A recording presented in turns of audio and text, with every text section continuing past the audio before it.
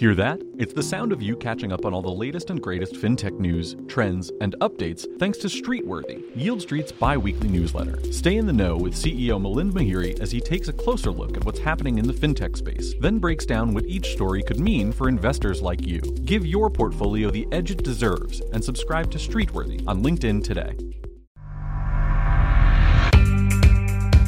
Welcome to The Yield, the official podcast of Yield Street.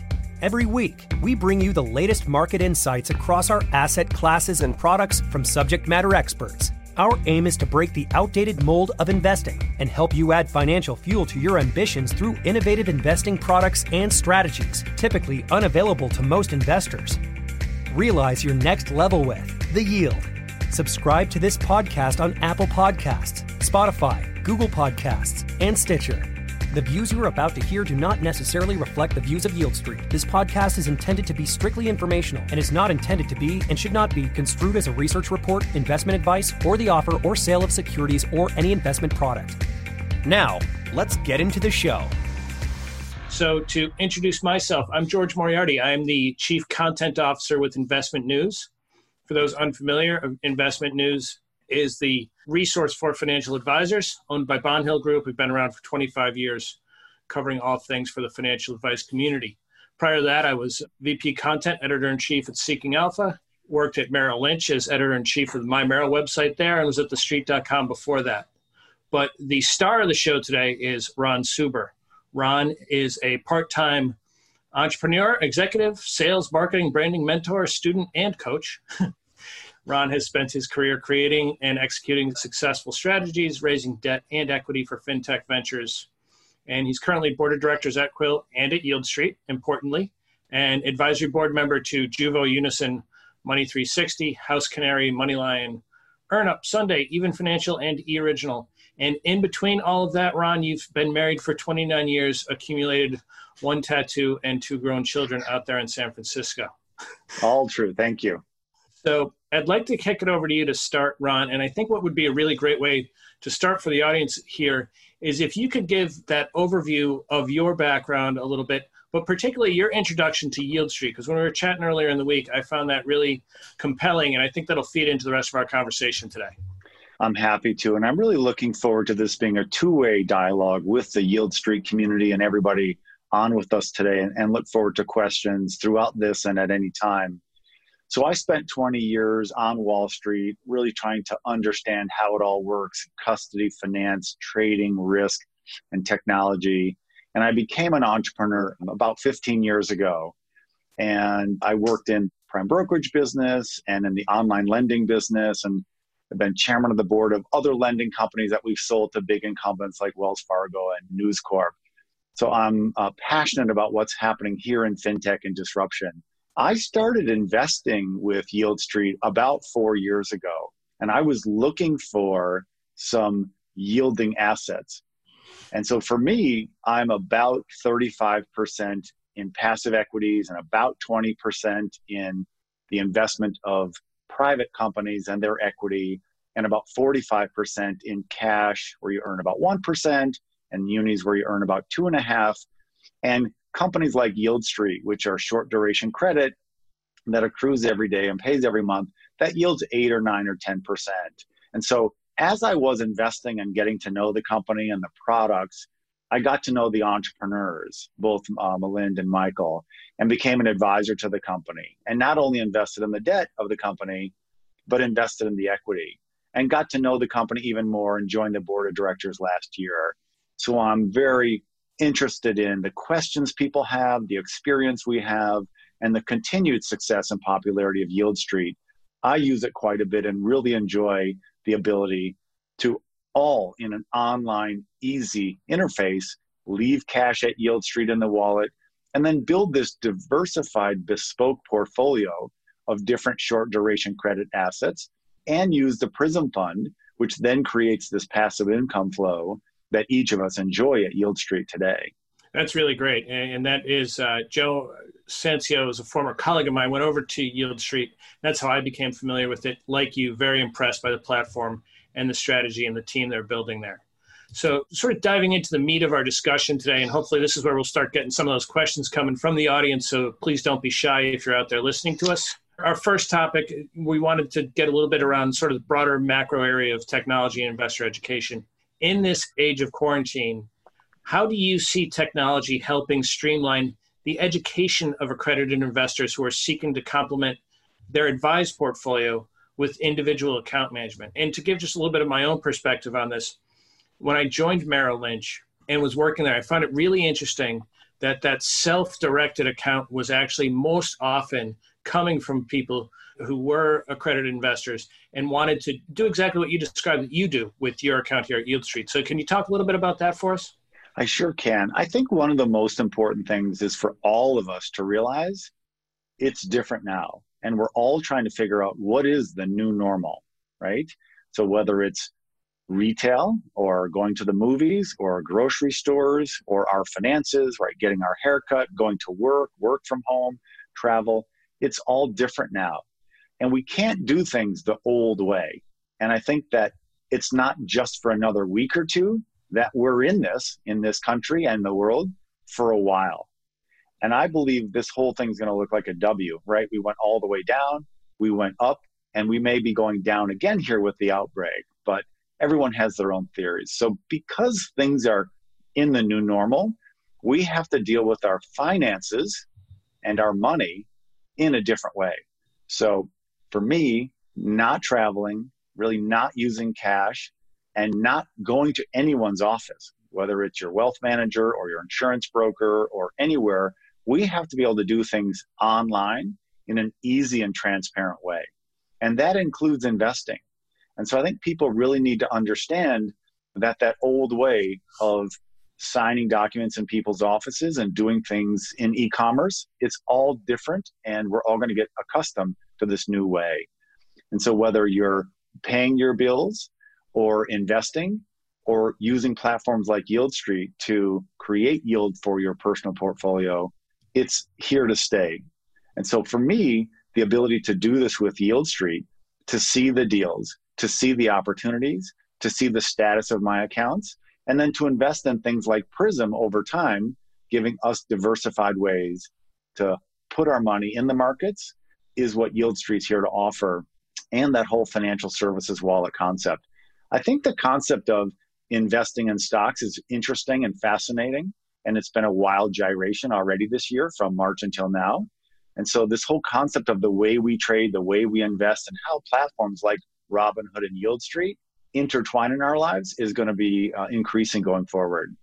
And so in that way, in sort of streamlining, what is, with your exposure to a lot of these fintechs, what have you seen, with or without naming names, if you want to protect the innocent, who's done it well with that streamline and that support of the education of the client? And what mistakes have you seen people make where they have not been able to adapt as quickly in this past few months? Yeah, I think a lot of these online platforms have no more product to offer, that they're closed. They're not open for business. And that's not the case at Yield Street. It's open for business. You can log in. You can see there's opportunities on the platform today and more coming. And of course, Prism, which will be open for now and for the months, some great new opportunities. So I think the fact that it's open is important. A lot of them really are just closed and kind of in shutdown mode for now. And I think the other thing that's really I appreciate is the easy UX, the interface that we have with Yield Street. It's very straightforward. You know where to go to get your valuation statements, your tax documents, and your ability to see the accrued interest and how you're doing in the wallet with cash balances and assets. So I think that a lot of the platforms have 2 and 3 different logons. So I might have an account for myself, account for a child, and an IRA account. And lots of platforms make me log in 3 different times. But the ability for me to just have one login to go to Yield Street and see the whole thing and kind of drill in and analyze things with pie charts and flow charts and charts just to see the history in the future and what money's coming next, I think is an important thing that Yield Street shows me, so I can do my budgeting and my planning all on one secure website. That is really helpful. It gives that insight that we're looking for. Starting to see a question pop in here, and I'll get to that in a second. But before we do, I want to close this sort of macro view, if you will, with a little thought, if you can. pre-COVID, we had seen the rise of digital payments, mobile money transfers, mobile investing. I, for one, had my first kid in college, and Venmo has become my best friend. Post-COVID, from what we're learning now and going forward, what innovations within financial services do you think are going to rise out of what's going on? So I think one of the most important changes we've seen is the concept of e-signature and no more paper. So the days of getting an email, printing something, signing your name, faxing it back, taking a picture, PDF, mailing it, FedExing, it's pretty much over. And I've been an advisor and investor in DocuSign for many years. They've literally more than doubled in this COVID period because people are realizing and now accepting it's not a luxury, it's not a nice to have, it's a need to have. So this new era, we're going to have new needs to have, whether it's grocery delivery, shopping online, investing on platforms like YieldStreet, or e-signature. These will just be new norms. And so our children, or this young generation, the Gen X, Z millennials, their kids will ask them about the days of them going to malls or signing paper or investing in someone's office in that old way. That simply won't exist. And I think YieldStreet's part of that new online digital wealth manager, wallet, investing, cash flow platform, regular account, IRA account, in a very streamlined manner. It's part of the new normal and the new future of investing cash and credit opportunities. And I have to say, we had not discussed DocuSign before you just mentioned them. One of my brothers-in-law was asking about opportunities because he came into some cash around the start of this when things first went down. And I said, e-signatures are going to be the thing. And I pointed him toward DocuSign. So I guess we're of the same mind on that one. Let's get to our first question from the audience here. This is from Ali, or I should say Ali. How do you structure the backstop facility that you have that allows your origination partners to close? And how do your syndicated LPs then pay the expense of that? So that's a great question. I think of YieldStreet like a three-legged stool.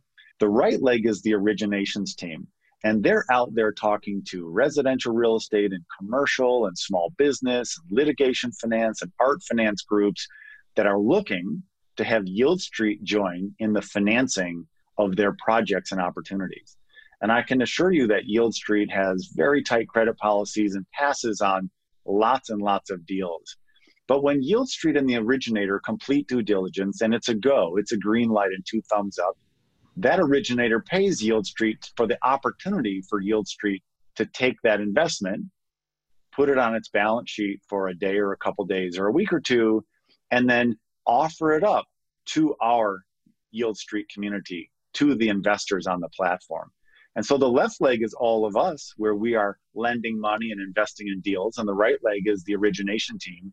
And the middle leg are all the people, our teammates at YieldStreet, the technology people, the marketing people, the accounting people, customer service and due diligence. And so we're trying to keep this as a very balanced, in unison, in sync, three-legged stool, where there's the right deals coming in, the right investors, we have conversion and a match, and everybody wins, both the originators and the investors and YieldStreet. Cool. Ali, thanks for being the first one to come to us with a question. I look forward to hearing more from the crowd. Moving on now, wanted to talk a little bit about, as individual investors are looking at the debt markets, what are the considerations for debt investors today that you see? As you put it in a conversation, yield and coupon are great, but what else do they have to pay attention to do this successfully? So I think collateral is key. And in the YieldStreet University on each deal, they talk about the structure and the collateral. Are we first? Are we second? Are we senior to the equity versus the debt? Term and duration are critical, right? How long is this? And when do we get paid? Is it a monthly pay or quarterly pay? And then diversifying into the different kind of asset classes. So if you go into Prism, you automatically are diversified into 2 or 3 or 4 or 5 different asset classes at any time. But if you're investing, I think it's important to spread your bets and to have perhaps some in the different asset categories if you're interested, and not just have it all in one deal or all in one thing. So I think security is good, term, coupon, and then when things go wrong, who's doing the servicing and collections? And in credit, sometimes things do go wrong. There are delays, there are extensions. And that's something that Yield Street is doing for all of us in that servicing and collections, both at the company and outside the company with strategic partners. So for me, those are all the things I consider, and maybe other people might want to consider too, is diversity, term, duration, yield, security, and the servicing aspect. Great. That's super. And we have had a couple more questions come in from the audience. First, and this is getting a specific to Yield Street from Emil. Are there any policies that protect clients' money and investing? So when we deposit cash at Yield Street, it doesn't actually sit at Yield Street. It sits at a bank. And so we have FDIC insurance on that cash. So there definitely is some safety and security in a third-party bank actually holding the cash that enables us to leave cash at Yield Street and their partner bank. So when we decide to put money in Prism or in a deal, we don't have to wire or ACH or mail a check or move money. So that's one of the benefits of having the wallet and having that money sit safely at a bank, so we know that it's in a secure spot. As far as the deals go, I'm not sure if the question applies to any of the deals, but all of the information about where everything sits and how the process goes and what are the risks and concern is posted in each deal and is posted in the library and the university on the Yield Street site. Excellent. And now we have a question coming in from Chris. This should be a quick one. He's just asking if you could please repeat, what's the expected or average monthly/annual return? So each deal is different. It's a great question. Some of them are 5% deals and some of them are 10% deals. So for Prism, I think it's expected to return around 7 or 8% net on a blended basis. And I encourage everybody to go to the Yield Street website and look at each of the opportunities for the expected returns and the duration, the term of the loan, and kind of the collateral and where everything sits. I think that's one of the benefits, is the transparency that the platform provides to each of us to make that decision if we want to invest or not. So it's all disclosed. They're all unique and different. And then once you invest, you can see for each of your investments and or your portfolio in aggregate how it's doing and what is the yield coming and when is it coming and how does it pay out. So all of that information is on the site for each specific individual deal. Before you do the deal, if you don't do the deal, or if you do the deal, it's all transparent on the website for each one. Okay, great. So looking here, we have another question that just came in from an anonymous attendee. What are some future areas of alternative investments? This one didn't have a name attached to it. So that's a really good question. When I first got involved in investing in Yield Street, it was mostly real estate and some litigation finance. But the company, has looked at lots of other asset classes, whether it's commercial property or the art, which I'm very involved in on the investing side, or the marine shipping deals. And there's some other areas, other groups coming to Yield Street, asking if Yield Street will offer their asset class also. So I won't go into any of the specifics, but I would say there's never been a busier time at Yield Street for companies coming to the right leg, to the origination side, seeing if Yield Street would participate in these other new and unique asset classes. And I think everybody should watch for announcements in July and August for more deals and some different deals in different asset classes to see if it's of interest. But again, an easy way, instead of looking at deal by deal, is some investors may want to look at the Prism Fund and see if it works for them. It's an easy way. It's all online. You can invest, and then it invests in a diversified series of products that Yield Street offers.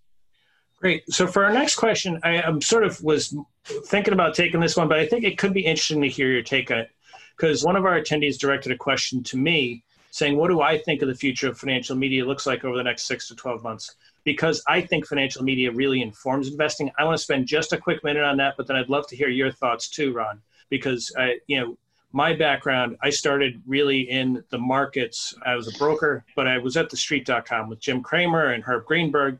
I'm a big believer that an effective financial media is really important to effective and successful markets. So to answer this question, and I apologize that there's no name attached to this, what I see as the future of financial media over the next 6 to 12 months is, regrettably, in an area, in a market like today where advertising is going down, you've got to look at your sources. And in my mind, the media landscape has always won when the media companies focus on quality. and they focus not on delivering content for clicks. They aren't delivering, call it they aren't trying to be reality programs, but they're trying to instead really educate the markets. I will use the example of investment news. We've been fortunate that we've been able to adapt and move quickly so that we have introduced a digital magazine for our subscribers. We also have maintained our print, and we have been able to actually maintain it and reinvest and redirect some efforts to keep things going forward. And I think that the other question was whether media can remain unbiased. I think there's always biased media out there, has been since Alexander Hamilton was writing his pseudonymous notes, but unbiased media is what you should be reading. And if you don't occasionally find yourself challenged by one of the sources that you read, you should be seeking out different sources because you just might be in a confirmation bubble. But Ron, as a active investor with your experience, would love to hear your thoughts on what you look for in financial media and what you see for the next little while. Yeah, so I don't get anything in paper, no newspaper, no magazine, no books or anything. All of my stuff, all of my reading and education is online on my desktop, which I rarely use, or my iPad or my iPhone. So I think the first thing is it's all going digital, in my opinion. The second thing is I think you're right. You really have to look, is this a promoted piece? Is this actually advertising for an annuity or some non-transparent, high-fee product that Wall Street puts out a lot? Is it an advertorial where there's advertising and editorial comment? Or is someone really just sharing their observations and their lessons and their mistakes? So I read all kinds, whether it's Morningstar or Barron's or the Wall Street Journal, the FT Economist, and even Google, Yahoo Finance have lots of good content about what's going on. My main source, or one of my main sources, is Bloomberg and CNBC. And I think you just have to really listen to different channels, to different views, and make sure that people are reporting their opinions, right? Their mistakes, their thoughts. The reality is nobody really knows, whether it's Mohamed El-Erian, one of my favorites, or one of the talking heads on one of the shows. We're all just trying to process this new normal in a way we're all guessing, whether you're a professional money manager or not, or retail investors like us. So I think you really have to consume lots of different information, lots of different news, not just one angle, not just one source, and really make sure someone's not selling you something and getting paid for that in something that you're reading, that it's not biased, and really do your due diligence. There's nothing like really reading and understanding what that offering is. Absolutely. I appreciate your thoughts on that. I couldn't agree with you more. And now let's get back to the project at hand, helping people invest. From David, we have a question. Is project finance a big part of the future? And then he adds for Yield Street finance deals, that is. So I'm not exactly sure what project finance is that he's referring to. I can say that litigation finance is part of it, art finance is part of it, residential and commercial real estate, maybe some small business, and some other marine type opportunities. The company has been presented with product finance, project finance, SaaS subscription service finance, some of the e-commerce finance opportunities. So the company has a team of people looking at all kinds of finance. I'm happy to take a follow-up question on a specific example of what project finance might be related to. And you just added individual project finance. Does that help you zero in a little bit more? It doesn't. It would have to be just an example or maybe something submitted to Yield Street to the due diligence team to consider.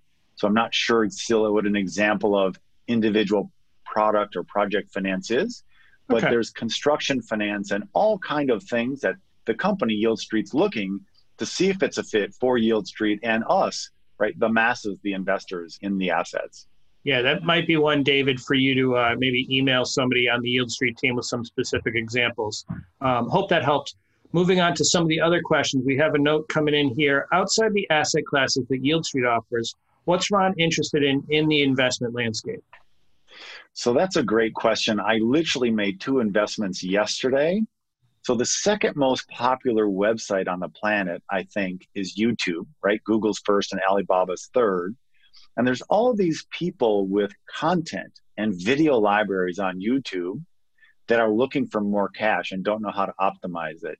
So not via Yield Street, but on the outside, I've just invested in buying up different libraries and content from people on YouTube who want the cash to move on to their next project, where we can now monetize and redistribute on other platforms and in other countries, helping those people go on to their next project and kind of monetizing their content even more than they have. The other one I think is fascinating is just this world of e-commerce. So we know about Amazon, we know about Walmart and Target and Alibaba. There's all these independent resellers, independent entrepreneurs who are trying to have these internet businesses. And it could be baby joggers or furniture or clothes, that they have these e-commerce sites.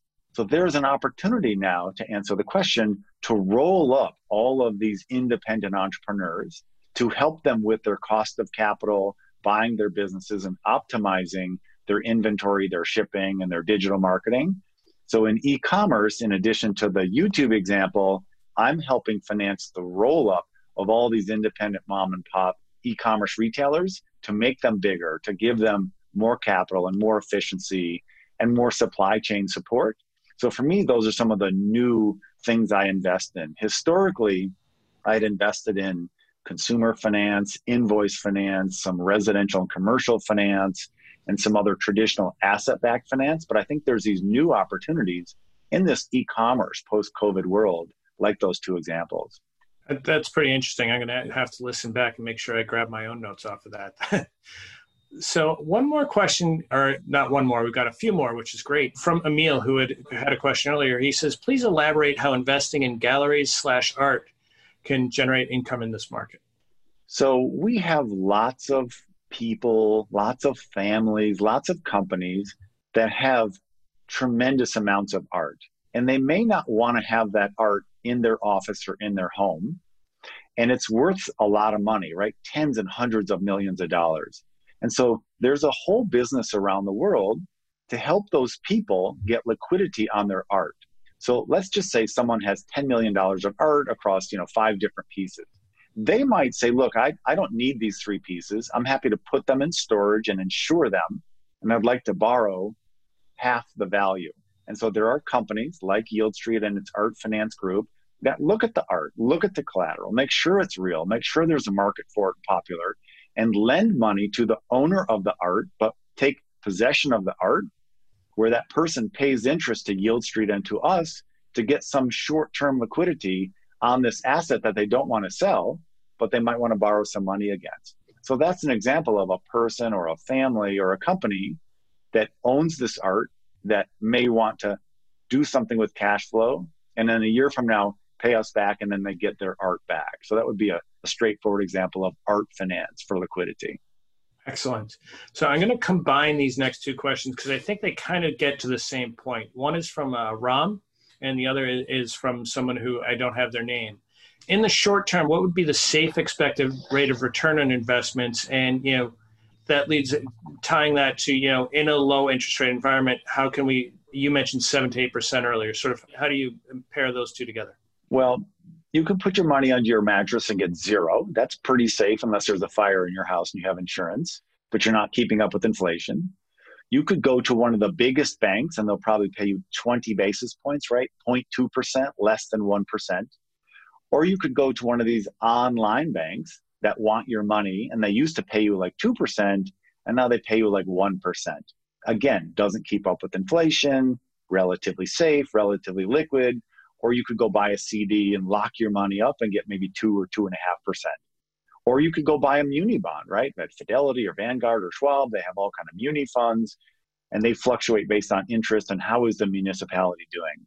And again, some of the municipalities are tied to trains and bridges and sporting events, and even municipal bonds have had some issues just at a high level. So at Yieldstreet, you can look at each deal. There are deals at 5% into the notes of the company. There's deals into Prism at that 7-8% roughly.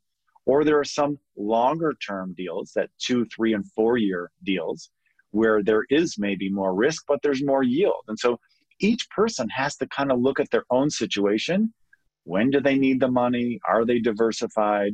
Is this appropriate for them? And they have to really decide after reading each of the deals or the Prism fund if this is for them.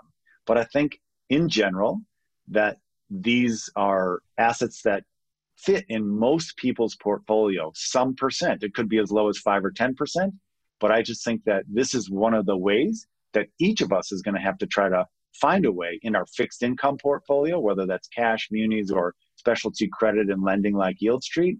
How are we going to get our money back and get a return on our money in this new zero interest rate environment? Great. That is something that's got to be monitored. I mean, with rates so low, it really is wild. Where do you go? And lots of thoughts there. So I guess it speaks to the market we're in. I would have thought if we held this webcast a year ago, we would have gotten this topic much earlier in the conversation. What's your perspective on crypto? And where would I even get started investing in the all caps right way in that now? So I think crypto can best be exemplified by this story, and it's a 20-second story. In the very beginning of the internet, we had this www.http thing, and then we had email. And so everybody thought that email was what the internet was about. But the internet's really about YouTube and Google and Facebook and Amazon and all the e-commerce that we're doing on the internet. And so for crypto, people don't realize the blockchain is like that www.http example. It's the base of the whole thing. And that Bitcoin and different coins are like email. They're just the first app on the distributed ledger. Like email was just the first app on the internet. And so I personally am betting on the internet itself, not the coins. So for example, Coinbase, is a custodian and an exchange, and one of the places where all the distributed ledger coins custody and trade, as is Robinhood and some of the other platforms. So for me, I'm betting on the infrastructure of the distributed ledger, like the infrastructure of the internet, versus betting on the apps. So for me, I'm not investing in any of the coins per se. I might use them to pay for something, but I'm not using them as a store of value. But I think that the distributed ledger and the chains themselves will bring us tremendous ways. So all of our healthcare will be on a chain. We'll go to the doctor with a watch, and we'll give the doctor a key to our blockchain where that doctor can see all of the past history and medical records and medicine. So betting on the concepts that the chain will deliver, I think, is the way to do it. All right. So if you're right there, a personal anecdote, 10 seconds, is my 85-year-old mother-in-law lives with us. She just relocated to Pennsylvania after living in New York her whole life. If she had that blockchain, boy, would that have been easier for when she got settled in down here. Exactly. All right. Now, going back to our questions, Wendy asks, if Yield Street's considering investing in companies working on COVID-19 vaccine and therapeutics that are struggling to get investment via governments. And I think also something I know, a number of bonds have been issued around some of these COVID support programs. So, I mean, I guess adding on to Wendy's question, is there an avenue for Yield Street to participate in some of those offerings as well? Yeah, that's a great question, Wendy. Thank you. I don't know of any at the moment that Yield Street's looking at. We could definitely check with the company and respond back. Remember, Yield Street primarily is investing on the debt side, right? So they're lending money to companies that want to borrow money and pay it back. And so lots of times those companies have to have some kind of asset or some kind of collateral, right? These are not private equity per se investments where Yield Street's showing us deals where we can invest in the equity of companies with no collateral. So I'm guessing if some company came to Yield Street and had some kind of collateral and some kind of security that the Yield Street due diligence team could look at, they would. But I don't know of any specific deals in the COVID space for Yield Street at the moment, but we could definitely follow up and do some research. Yeah, I recently did a separate video where I saw I think B of A came to market with an offering targeting recovery efforts, and I believe it was Pfizer came to market with something as well. So definitely an interesting topic to see if you can get it. Because I think certainly the mindset is that you can only get into these on the equity side in the early stage companies. Next up from Gene, they're asking about asset classes that are unique in the midst of COVID-19, and what asset classes are you particularly looking at? Yeah, so I think that a lot of the Wall Street companies and the banks and the non-financial lenders didn't lend a lot in that end of March, April, May, June period. And so Yield Street's seeing lots of companies come to it saying, look, we're doing, for example, $100 million financing. Would Yield Street like to take half or 25% of it, do the due diligence and participate with us in the building of this residential space or this art deal or something else. And so, yes, there were lots of deals that came in June or in May that went into the PRISM Fund and more in June. I do know there are some exciting new opportunities coming for all of us to review in July and August, where the company's been working very hard and doing due diligence and has signed letters of intent for more product and some new products, some new angles for us each to look at. Some will be offered to each of us doing individual deals, and some will be placed inside the PRISM Fund where people are investing to get access to that diversity and those new assets coming through. So I think we're going to see lots of new things, some interesting new products, and some additions to existing great products coming in the July and August time period, given so much of Wall Street isn't lending at the moment. Right. And now Ram has had a couple other questions. I think this is a good, as we're starting to get a little close on time, I don't want to let this one get away because I think it's a good takeaway for people, is do you have a forecast for the investment market? Again, I think that the equity market, this is just my personal opinion, I'm not a financial advisor, is way ahead of itself. It's ahead of the economy. It's ahead of reality. And I walk the streets and see what's happening with the dry cleaner whose business is still down 70 or 80%, or the restaurant who's trying to open with some tables outside, and other groups, whether it's movie theaters or, hair cutting places. I think it's really tough. And I think the government's done a really good job of flooding the markets with $2, $3, and $4 trillion of liquidity and its asset purchases and the PPP loans for businesses. But personally, I would not be surprised, just as a personal thing, if the market went down quite a bit, given the economy doesn't do what some people are hoping for or expecting for in the third quarter.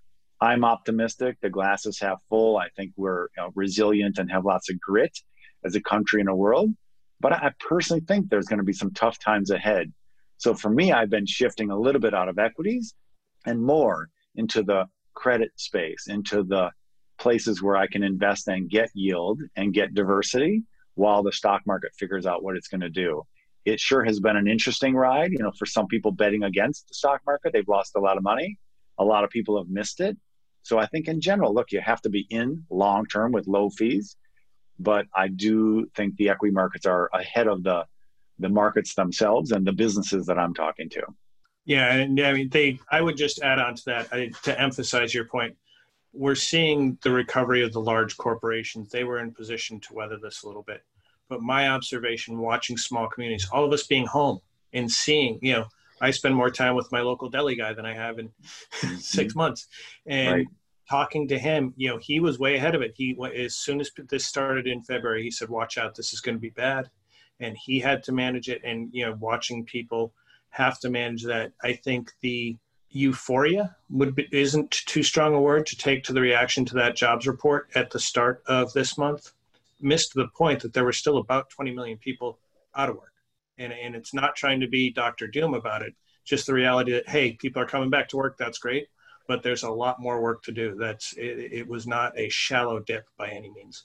Yeah, I also think that we're in for a very nasty political session coming up in the states and at the presidential level. So I just think some of that uncertainty and some of that strife may affect some of the equity markets also. So I'm just kind of bracing for some volatility ahead in the markets and maybe in politics, even more than we have today. Yes, there's that. So another question, and we do have about 5 more minutes, and this is, if anyone else has something they want to throw in, that'd be great. But last question for now is, what would you say is the most intuitive, easy alternative investment market for someone to learn and to start their alternative investment experience in? Well, that's a really good question. I don't have a specific answer because I don't personally give advice. I think there's some really good Vanguard ETFs that are low cost, that are transparent, where people can learn to invest. So I have children in their mid to late 20s, and they are learning how to invest in different ETFs. So Schwab and Vanguard have all kind of different investments that people can look at. On the equity side, there's something called VTI. Again, I'm not recommending it. It's Vanguard's biggest all equity, all US, low expense passive investment. It has different municipal bond funds and different other vehicles. But I think learning and reading on sites like Yield Street, whether you invest or not, it's totally up to you, helps you understand the opportunities out there. Is it a 6-month deal? Is it a 2-year deal? Is it in commercial real estate or residential real estate, right? In the work from home era, maybe we're not going to go to offices in some of those commercial buildings. So maybe you don't want to invest in commercial real estate, ? Everybody has to decide for themselves if we're going to be working from home more. And there's different parts of the country that are doing really well, where people are moving to. And so maybe if you see a real estate deal, an apartment deal in a place where you think people are moving in the Sun Belt or South or one of the coasts where it's growing, those might be interesting opportunities. But everyone's really got to do the research themselves and talk to their professional and financial advisors. But the concept of reading and learning here and really understanding what each opportunity is and isn't, I think is key and good advice forever. Yeah, and the only thing I would add to that is, so as a journalist, I've stayed out of investing, but I've been covering it long enough that I know enough to be dangerous. Anytime you're looking for an easy access, you're asking the wrong question.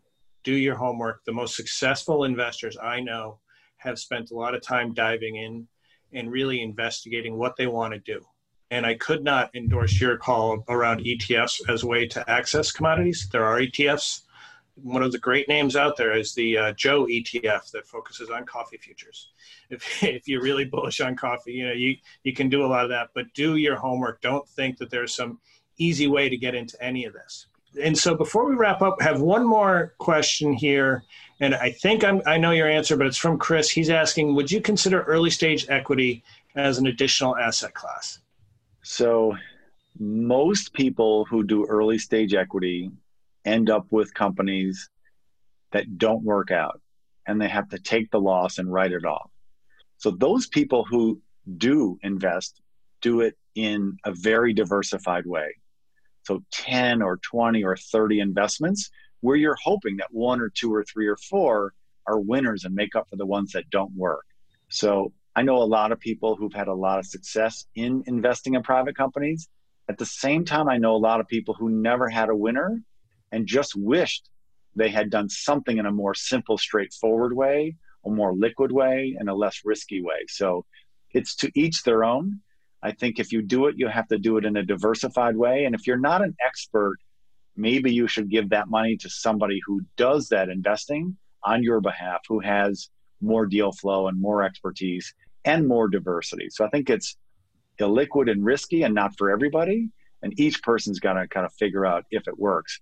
One of the things I've learned is it's easy to get in and hard to get out. And these private investments on the equity side are definitely not easy to get out of. Yeah, I would say certainly having, in my time at Seeking Alpha, one of the things you saw in that early stage class is a lot more go to zero than go up. And to your point about the making sure you do your due diligence and have people who are getting you interested in an early stage story, make sure that they're using credible resources and not just people who have a personal experience that they're trying to solve. Pay a lot of attention to that. I think out of respect for everybody's time, we should start wrapping up.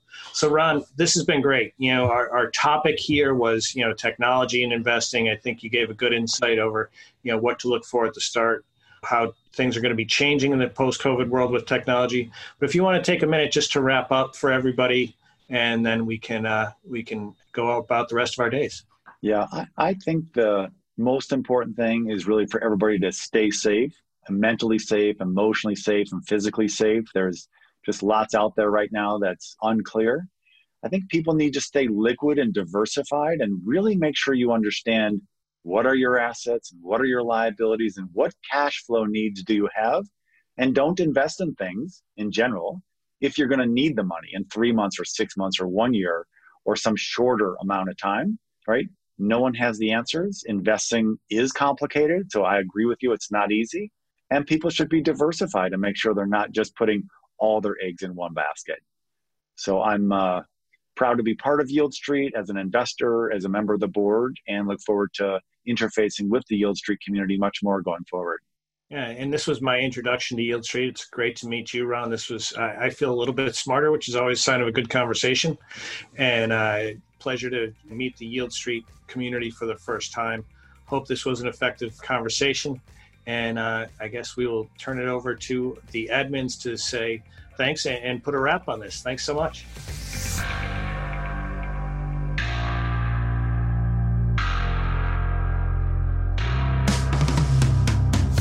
Thank you for listening to this week's episode of The Yield. For the latest updates on the alternative investing space, go to yieldstreet.com.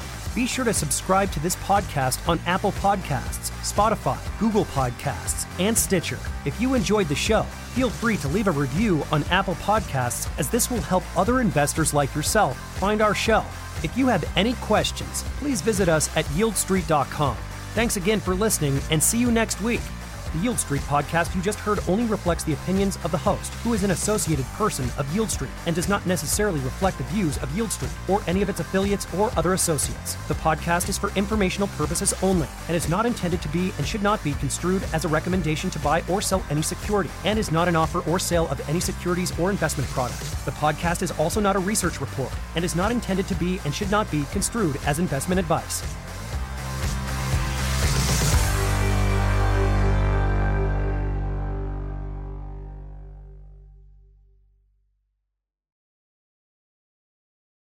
Support for this podcast comes from Yield Street. Trying to time the stock market can lead to regret.